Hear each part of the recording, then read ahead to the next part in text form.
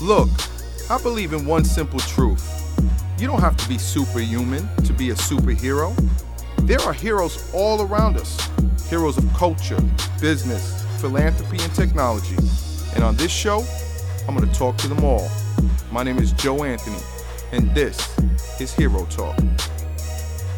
Welcome to another episode of Hero Talk, where we talk to ordinary people doing extraordinary things, heroes of culture, business, philanthropy, society, who all have one thing in common: they want to change the world. I'm your host, Joe Anthony, and today I'm with a hero from the LGBT community, Des Marshall. What's up, Des? What's going on? How you doing? I'm good, man. I'm good. Thanks for having me. Thank you for coming. I'm digging the high top fade. Thank you. Bringing it back, man. Bringing it back. Smooth. Well, look, I want to kind of dive right into it because the work that you're doing, people are picking up on it. It was just featured in Complex. People are talking about the amazing work you're doing within the LGBT community. But before we get into that, why don't you tell us a little bit about who Des Marshall is, what you do, where you come from, and kind of how you develop this kind of incredible, sensibility towards your community and doing the work that you do. Sure. So I'm originally from Springfield, Mass. I came out to New York when I went to college, went to Hofstra University, and I've been out here for the last about 10 years or so. I started out as a community organizer. I was working with LGBTQ youth of color not too far from here, on 24th and 7th with a group called Fierce, and we worked on issues of like police harassment, gentrification, and really access to safe public space. I had cut my hair, and for me it was really hard I had really long hair and I cut it to Caesar, and it was hard for me to find a barber who was gonna cut my hair the way I wanted and respect me as a queer woman coming into the space. And so I bought my own clippers, started cutting my own hair. I figured my youth members were having some of the same difficulties, and also, at least I was employed, I could afford a haircut. They had employment issues as well. So I started giving them free haircuts in exchange for their participation in the organization, and just kind of honed my skills. Like many folks in organizing, I got burnt out, and cutting hair was the one other thing I was really, really passionate about. And so knowing the difficulties I had finding a barber, hearing the stories from my youth members with their experiences at barbershops, I knew I wanted to be the barber for the queer, trans, and gender nonconforming community. And so got my barber license, and I haven't looked back since. That's awesome. Well, talk a little bit about the kind of experiences that you talk about or that you've referenced that kind of led you down this path. I mean, obviously,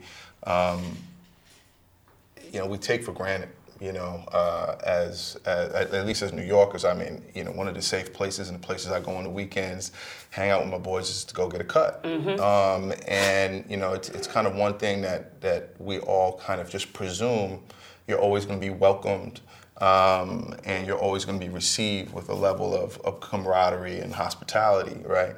Because that's where you socialize, right? And I, to be honest, I never thought about how that could potentially impact the LGBT community. So what was the first experience that you had that really kind of set you down the path and said, you know what, I got to change this? It'll be the first time when I cut my hair. So I had cut all my long hair at a beauty salon with my mom when I was in high school, and it just felt really weird being in that space. So I was like, all right, I don't think I want to come back to a beauty salon. There was no connection there. Yeah. And I had an afro for a really long time, and I just wanted to see what I looked like with no hair. So I was like, all right, I'm gonna cut this joint off. So I went to a barbershop near Hofstra, and there were a couple of people ahead of me, so I go in and I sit in the waiting area, and I'm checking out the different barbers, trying to figure out which one I'm gonna let cut my hair. And I was there for about 30 minutes after the shop emptied, because none of the barbers were talking to me. Nobody gestured me to come to their chair. So I finally just pointed to the dude. I was like, is your chair open? Sat down. And immediately he started asking, why was I cutting my hair? Am I a lesbian?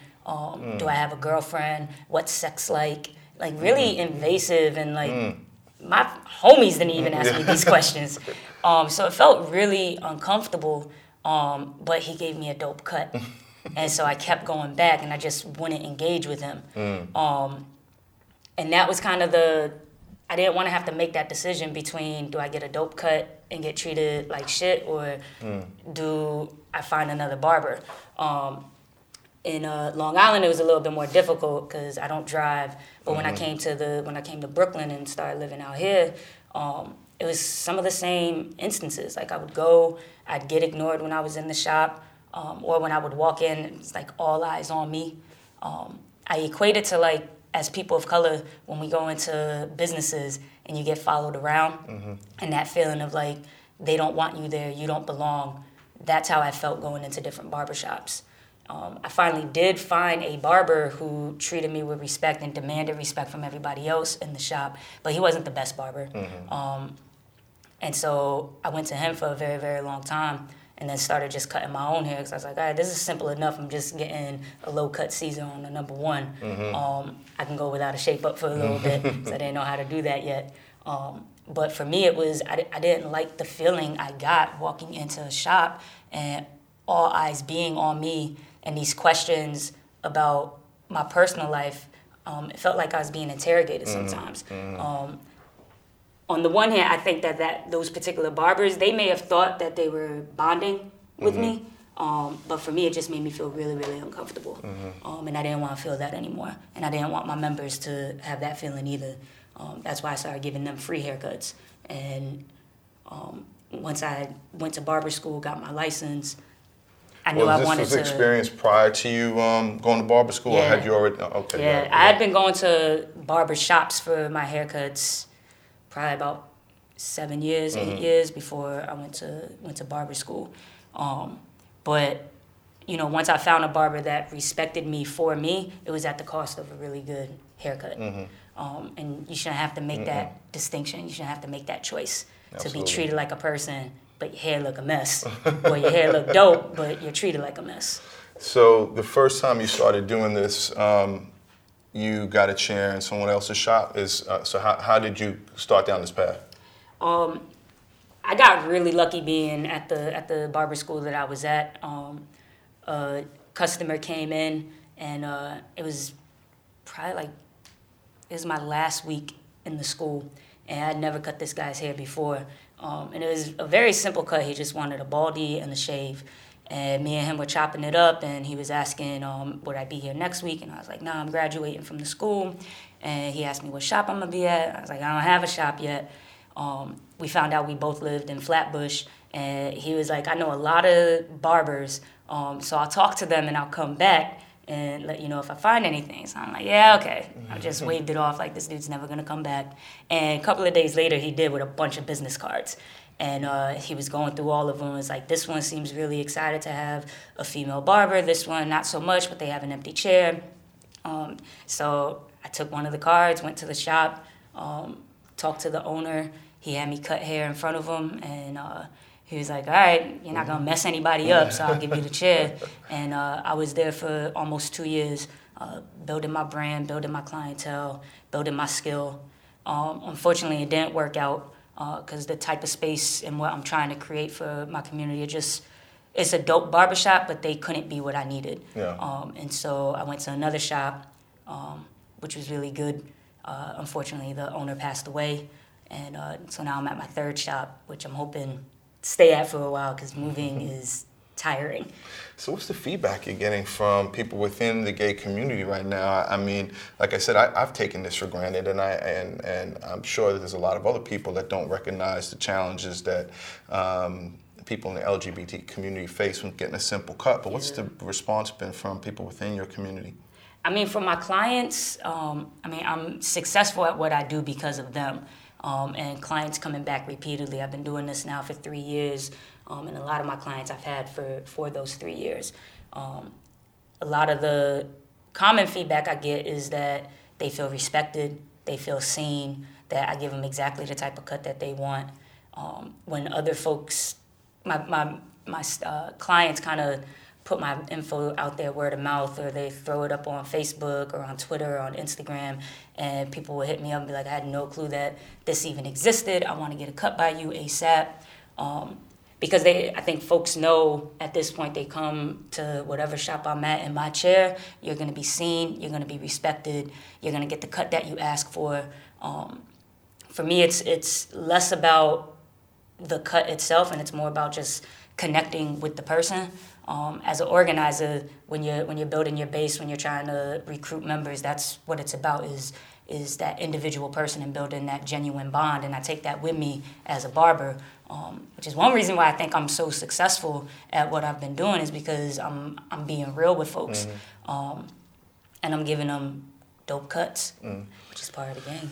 You know, I see my bartender almost the same way I see a bartender, somebody that, you know, for those few minutes I'm having a drink, or those few minutes I'm in a chair, you know, we have a relationship, we have a bond, where we can just, you know, be transparent with each other. We can talk about family, we can talk about sports, music, whatever. Yeah, they're your therapist, and your life coach, exactly. And confidant, exactly, all of that. Exactly. Yeah. So what are some of the things, you know, that your clients are telling you while they're sitting in these chairs? Are you just having normal conversations? Do the conversations stem and revolve around the current conditions within the LGBT community here in New York? What are some of those things that you guys are discussing? I mean, if you could tell, what you could share with us. Client privilege. Yeah. Yeah, I mean, we talk about everything that you probably talk about with your barber, with your bartender, with your homie, like whoever it is. We talk about current events. We talk about sports. I'm a big basketball fan. I'm from Springfield, Mass. We invented basketball. It's in my DNA. So I'm always talking about basketball. We usually have ESPN on. A lot of times for some of my clients, that it's like a foreign language to them, so I try and talk to them about sports to kind of just teach them about the game. We talk a lot about Trump. Yeah. And before then, we would talk about Obama. Some of my clients have kids, so they show me pictures. Some have gotten married since I've been cutting their hair. Some have health issues, and they talk to me about that.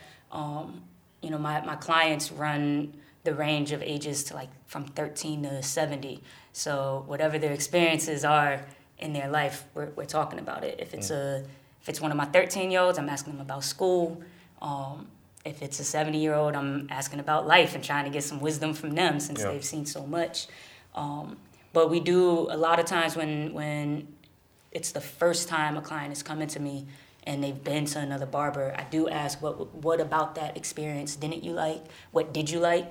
So I can make sure to create a safe and welcoming space for them that's going to bring them back. From the first time you came and migrated to New York to where you are now, are you seeing a change in the level of confidence amongst people within the LGBT community to live their truth? Or is there still a level of apprehension, especially amongst young people, to kind of come out and live their truth indiscriminately and just be who they are? I think young folks are the bravest people in this world right now. I did not come out myself until after college, after my freshman year. And it was because I knew at that point, if God forbid my family had abandoned me, I was ready to provide for myself. But young folks are coming out at such early ages now, which I wish I had came out earlier, because then, I mean, I didn't create a queer family until I was in my mid-20s. I'm in my mid-30s now. So it's still kind of new to me. I'm still kind of a baby gay in some ways. But young folks are coming out earlier and earlier, which I think is really dope and really great, and it kind of helps to diminish the othering that happens in this community. But I don't necessarily think interactions have really changed. We still have super homophobic people, super transphobic people. I think it's great that the trans community and their issues and you know, just them are getting more of the limelight in kind of mainstream media. But all of us, we've been around since the dawning of time. It's just that now more folks are seeing us. But, you know, we've it's like anything else. We've overcome a lot, but there's still such a long way to go. What do you think is contributing to the rise in confidence amongst young people to kind of live their truth and come out earlier? I mean, because I'm on the train, I'm seeing young female couples, holding hands and being overt and expressing themselves without kind of fear or concern. And it's refreshing. I actually grew up with a gay cousin, and her and I were, best friends growing up. And so she would expose me to her social circles. And they were just some of the most amazing people that I've ever met in my life. So when I grow up now and I hear, I hear all these polarizing stories about, the gay experience and how, especially in New York, people are still living with a level of apprehension in terms of coming out. But at the same time, you're seeing these young people being, to your point, extremely brave. What do you think is driving that? Is it social media and the fact that they grew up in an age where self-expression is being celebrated? I think it's a little bit easier when you know other folks like yourself. When I was growing up in Springfield, I was the only gay person I knew. I didn't know anybody else. When I got to high school, there were 2 girls that came out. They were a couple of grades younger than me. And I was so excited that they came out and that they were open at the school, and I so badly wanted to be a part of that, to be like, I'm Des, I'm queer, and this is who I am. My biggest dream was to have gone to my prom with the girl that I was crushing on, but that didn't happen because I didn't know anybody else. I felt very much alone. But with Instagram, with Twitter, Facebook, just the interwebs, Al Gore's internet lets us connect to people that we don't necessarily see in person, or maybe we do, but you can feel just more community and more camaraderie. And when you have folks who are supportive of you, who are also experiencing the same thing, living that experience with you, it does give you more confidence and more folks that love you, that are gonna have your back. So when you do come out, it doesn't feel like it's your world is about to end because your family might disown you because now you have this other group of folks. Yeah. I didn't have that growing up. I didn't know how to seek that out either. And I think younger folks today, like they know how to do all that stuff because they have that access. I've been able to do that now in my adult life. I wish I had it when I was younger, but to each their own. You play the cards you're dealt with. Now you spoke a little bit about the trans community kind of being the topic of the day within the LGBT community, or within that narrative. How much of that population makes up your customer base? Or do you outreach to them specifically to let them know that you want their business and you want them as clients? I mean, obviously we hear a lot of the horror stories around how they're treated. The suicide rate within that particular sector of the LGBT community is extremely high. In your outreach work, do you do anything specific to target those members of your community? So most of my outreach happens on Facebook, and really all I did was I would go on Facebook and search for all the groups I could find in New York that had the word queer, trans, or gender nonconforming in it, and I would just I make memes and I would post them in the group. So it was definitely an intention, but I wouldn't say that it was like wasn't like extremely focused. I just would post in any. Our last guest was from Google. Group. You got to get with her and get the keywords so people can search and find you easier. But a good amount of my clientele are trans folks, and so again, I think the ultimate reason that a lot of people come and see me is because I see them. I see them as people. I see them as the individuals that they are. I see them as part of the community that we're all a part of. But I think for folks who are trans, who may not pass for whatever reasons, they don't always feel, they don't get a welcoming a lot of times. And people transition in different ways. Some folks might take hormones, some might have some surgeries done, and some don't do anything. But identify as trans, and so my job is to support them and all my clients in being who they want to be, looking the way that they want to look, regardless of orientation, gender identity, or gender expression. And I think folks they feel comfortable with me. A little broader question now. I mean, what do you think are some of the stereotypes that are still driving, some of the misperceptions amongst the LGBT community or acceptance within kind of mainstream society, not just here in New York, but everywhere? I mean, some of the things I grew up, being told was that gay people just like to hang out with gay people.